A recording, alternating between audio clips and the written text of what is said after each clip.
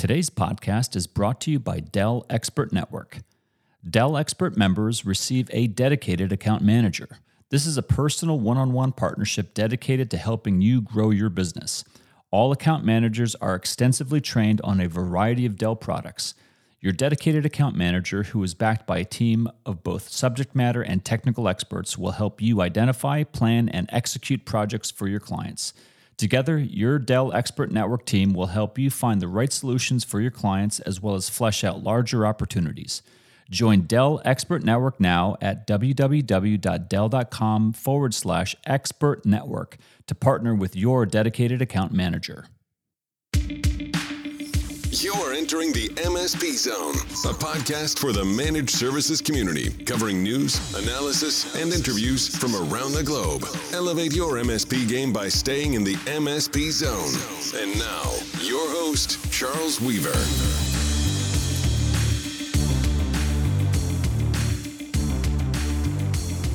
I hope everybody had a fantastic time last week at IT Nation. I know a lot of MSPAlliance members were there. We unfortunately couldn't be there for a few reasons. I'll get into some of those, but I hear it was a great event. Had a great time as always. At least the MSPs that I've heard from, and we're definitely going to be making a concerted effort for the MSPAlliance to be at at IT Nation next year, 2023. No matter what it takes, I know we just need to make it happen. So why were we not there? Well, chiefly one reason. So, which is kind of the topic of today's podcast. We had our MSPAlliance Inspire group meeting in Las Vegas last week at the beginning of the week. So it was not conflicting with IT Nation. And then we had some personal things that we had to attend to, which actually caused us not to be able to make it. But we had our Inspire meeting, and then those members, some of them went to IT Nation. So just want to make sure everybody understood we weren't double booked for IT Nation and this Inspire group. But some of you may be saying, well, what's MSPAlliance Inspire? I'll get to that now. Going back to MSP World this year in March in Orlando, it wasn't the first time that it came up, but it's been a recurring theme for the last several meetings that some of the members in the organization have been not so quietly, not so subtly urging us to do, and that is to create our own peer group. And I've always been, there's a lot of MSP peer groups, a lot of good ones, probably some not so good ones, but we've always maintained, I guess a very different view of the traditional peer group, right? The traditional peer groups, the ones that are out there, kind of, you're a non-competitive, non-geographically competitive groups of small groups of other MSP executives, and you get together, you have an NDA, and you share your financials, and you kind of hold yourselves accountable. That's not all you do. You talk about other things, which it changes every time you meet.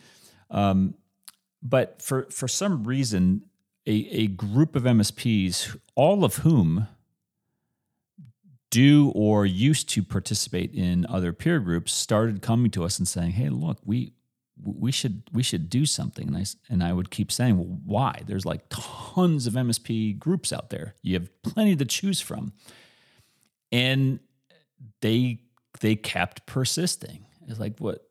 And these aren't people who are going to benefit from this. I mean, monetarily, they're people who generally were saying, "Look, we need to do something." And I kept pushing back, and asking why. And eventually it came out.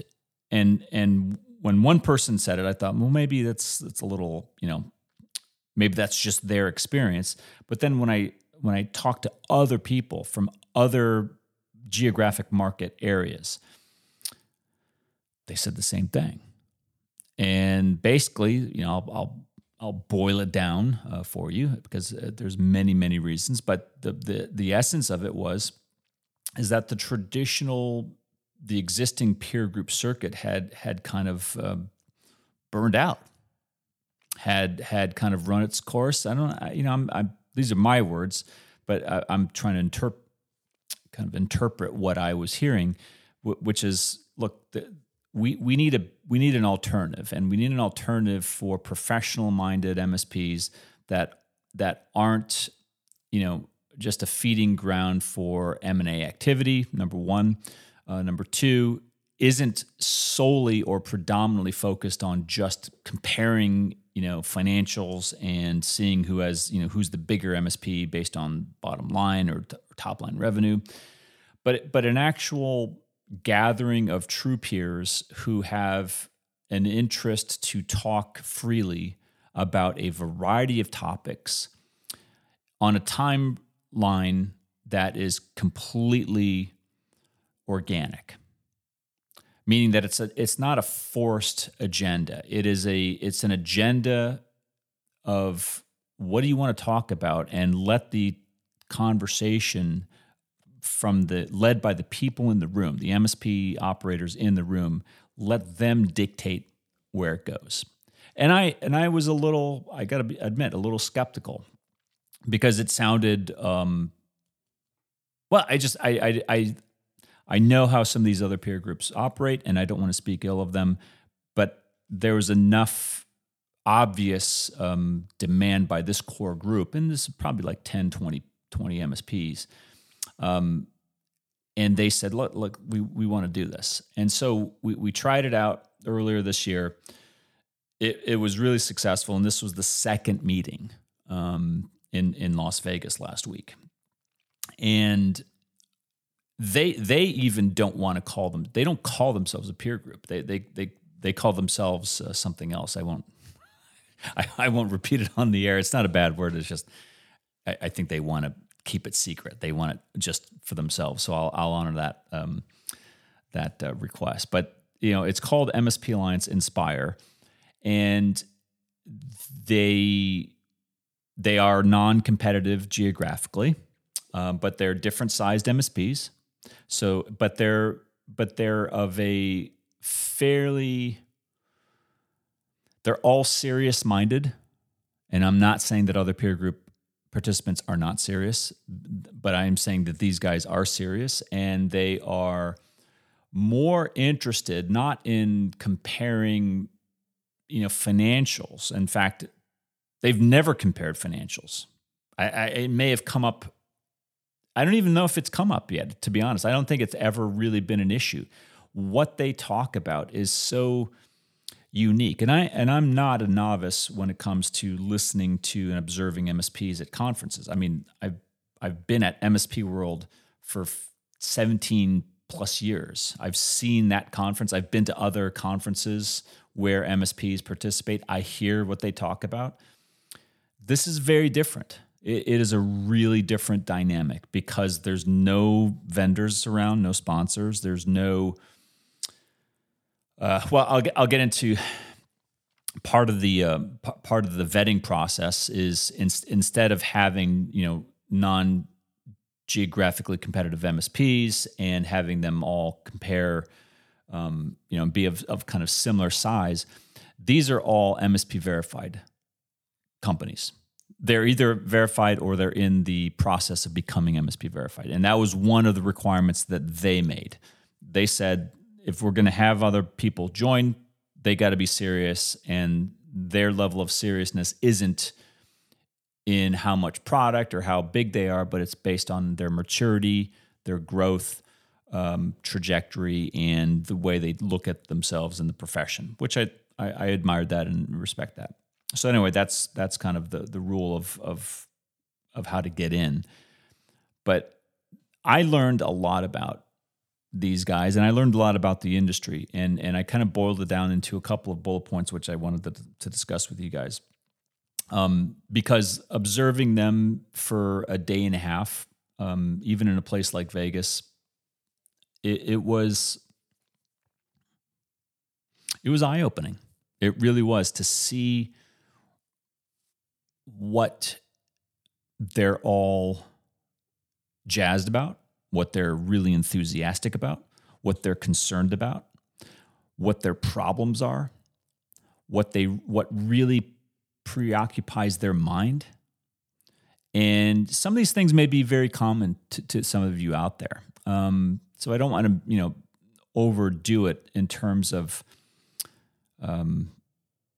what this group means. I do think it's unique. And I'm saying that because of the MSPs who participate say this is unique. And all I can say is that's what I'm hearing. That's what they believe every time they get together now. And they get together virtually every month, but then this is the second in-person meeting that they've had. And it's like, they're like long lost friends. When they get together, they are not skipping a beat. They dive right in and they just open up and they start talking. And that brings me to the first thing, which I think was just completely not even on my radar of a benefit of this MSPAlliance Inspire group. And that is MSP business owners, MSP executives. And there's a mixture of business owners and there's a mixture of business executives. All right.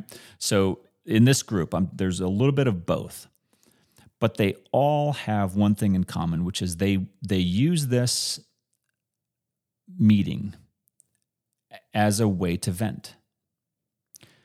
Because when they get together, they talk about things that I would never hear them talk about, even at MSP World. Like maybe I'd hear a little bit of an undertone, and I I don't eavesdrop, but I walk around the conference and you see a group of MSPs and they're talking. They don't open up that way because they're in a public forum, right? Even at a breakfast or lunch table or at the bar, or in a session at MSP World, there are always people around, so there's always ears. And I think that always does impact a little bit of what an MSP might share out loud.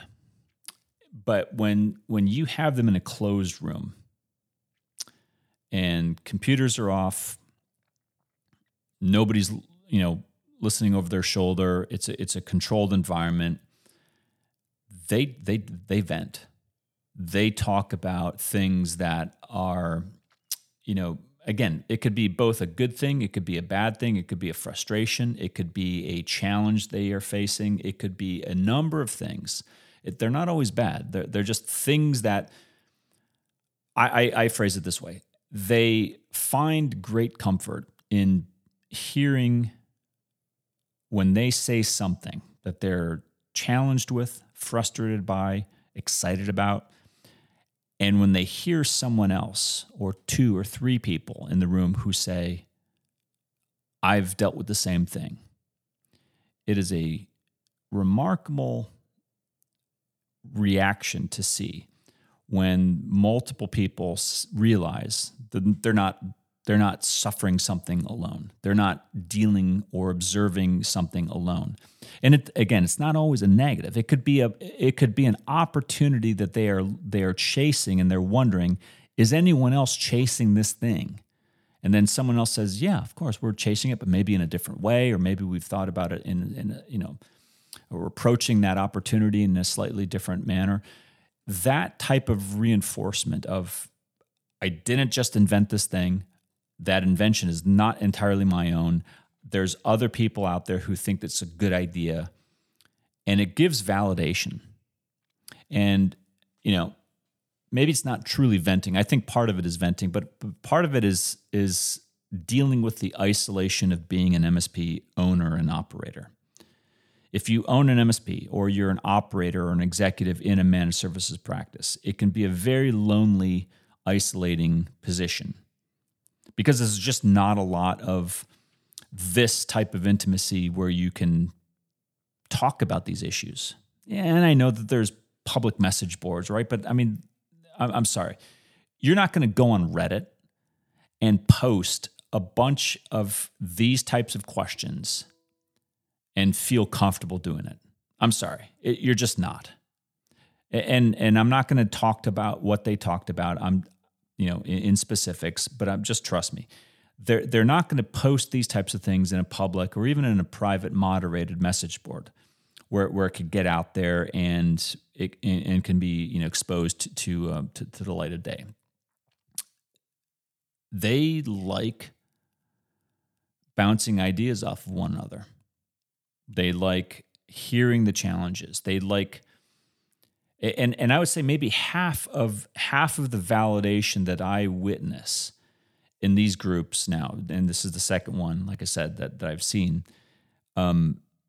half of the validation is just knowing that they're not the only one dealing with an issue, good or bad. It's something other people are also witnessing that just makes them feel a little bit better. They're not isolated. It's normal. And that is a very comforting thing, number one.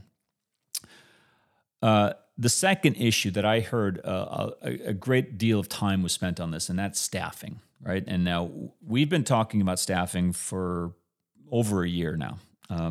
It became a significant issue with the pandemic. It remains a significant issue. So a couple of things I learned. Number one, the tremendous amount of resource placed in cyber security education. I'm talking about schools, vocational schools. I'm talking about even 4-year, 2-year degree colleges. I'm talking about trade schools, online schools. There's a variety of this stuff. The consensus that I heard from this group last week is that the majority of these types of cyber training camps are not producing qualified candidates, at least for the MSP sector. The consensus that I heard, and I agree with it. It was presented this way, and I again, for those of you wondering, I am not taking an active role in these discussions. I kind of we play moderator. We're there to network with our members, but we're not actually we're not even moderating. We're honestly, I do very little talking, mostly just observation and documentation of what's being said, and occasionally ask or answer questions that are posed to us. But most of the discussions are led by the MSPs, like 90% of it. All right, so I'm not there driving this stuff. This is stuff that organically comes up and becomes part of the conversation. The MSPs just don't find value in the cybersecurity candidates that are coming out of colleges or the vocational schools. There it is. The consensus is that these cyber graduates are being groomed not for an MSP environment, but rather for a Fortune 500 security operations center. And that is I think it's really interesting that they observe that, because I think that that's largely true. These cyber candidates and graduates are being told that they have incredible worth. Now, they're being told that there's going to be a big payday at the end, right? You go through a 6-month, 9-month, 12-month, whatever, 4-year degree cybersecurity program, and you're going to be worth X. With no experience. You've never done anything in your life other than sit in a classroom. The moment you graduate with this degree or this certificate, you're worth, however much money. And they're going out there and they're having a reality check, which is kind of sobering, because they're saying, wow, no one's giving me this ridiculous salary that I was promised. And B, nobody even wants to hire me because I don't even have any experience, they're telling me. The MSPs are saying those same things. They don't have experience. They have exaggerated salary expectations, and they are ill-suited for the needs of the modern-day operating MSP. So what do the MSPs say? Well, they're looking for people who have people skills, management skills, people management skills, I should say. People who might work in service industries, food service, hospitality, call centers, any industry where you come into contact with the general public and are exposed to dissatisfied people who voice that dissatisfaction and expect a resolution. Those skills are what I picked up from last week, one of the top level skills that you can get if you're going to interview for an MSP. So, tip number one, if you're listening to this program and you're saying, hey, I think I might appreciate a career in the MSP arts. Well, maybe that time you spent, waiting tables or tending bar or doing whatever, in college or in school wasn't actually a waste of time, because these skill sets do come in handy.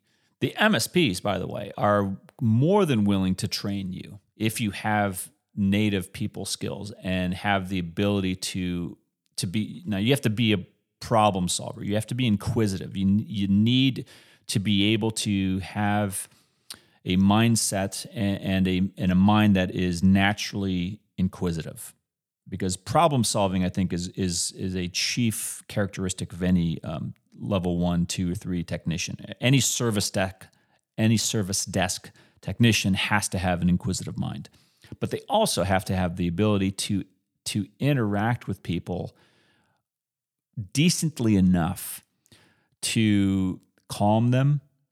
Because remember, any service desk interaction is more than likely to deal with people who are frustrated, who have a problem with technology, and they need the problem solved fast because they have a great deal of pressure for whatever reason.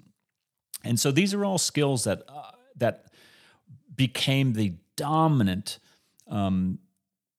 theme last week amongst these MSPs. I mean, maybe a handful of hours were spent just talking about, well, what are you doing to solve your staffing needs? Where are you finding your people? How are you training them? How long does it train them? Those types of themes and questions were being discussed, and I thought it was just really fascinating. And then finally, the last major theme that I want to bring up, which again, not a new theme here on the MSP Zone, and certainly not a new theme in the MSP Alliance, but cyber insurance and the role of cyber insurance both as a benefit and a problem for the MSPs. What do I mean by that? It's a benefit. Cyber insurance is a benefit for the MSPs because it is, according to them, and I knew it before, but it was good just to hear them reiterate it. Cyber insurance is a big driver for customers of managed services to seek out their MSP, get help from the MSP in, number one, answering the cyber insurance forms, and number two, actually implementing some of the practices that are being suggested in these cyber insurance questionnaires. The MSPs don't deny it. Hey, it's bringing in business. It's creating opportunities to talk to the customer about things that they talked about before. In many cases, the customers said, thanks, but no thanks, right? MFA, encryption, data backup, whatever you want, EDR, whatever it is. These are not new topics to the MSPs. The MSPs had been talking about this stuff to the customer, but the customers were always saying, I don't want it. Now, when the customer gets a cyber insurance renewal or for the first time, they get a form that they have to fill out, and the customer says, I'm not going to get my insurance if I don't answer yes to some of these questions. It gives a great opportunity for the MSP to say, we've been telling you this, but yeah, we would be happy to have a conversation about backing up your data, encrypting your data, getting you a password management tool, developing and implementing XDR technologies to monitor your endpoint and your network. Right? These are all good conversations. That's on the good side. Now, on the bad side, the MSPs certainly are still, I think what I took from last week is the MSPs are really unhappy about how they are viewed as MSPs and as risk centers compared to the reactive IT break-fix community, who are, in their opinion, far more at risk, far more risky in their behavior, and consequently so are their customers. And so there's a fantastic amount of time and great ideas that were brought up just about how to further differentiate themselves as MSPs, as MSP Verify MSPs, to get a better access to cyber insurance, to get better premiums from their cyber insurance carriers, and also how to bring those benefits downstream to their customers. And that was a fantastic conversation to behold. So, we're going to have more information about this. If you're looking for MSP Inspire, it's not up on the website yet. We've kind of launched it, in private, right? Just to see how it would go. And we've already got tons of demand. If you're interested, send us an email at info@MSPAlliance.com, and we can send you some information about how to join the Inspire group. The next one is coming up, I think, the next in-person is coming up in February, I believe, in Miami. And they're accepting more members. They want to grow the groups. And, I think it's just a fantastic thing. I'm learning a lot from these things. And the MSPs are obviously having a fantastic time of it, and they're getting a ton of value out of it. So I thought that was something really nice, and wanted to pass it on to you guys. And yeah, if you're interested, love to see you down in Miami for the next Inspire group. Thanks for listening. If you enjoyed today's episode, please give us a like. Make sure you are subscribed to the podcast so you will get notified when future episodes are released. We will see you next time in the MSP Zone.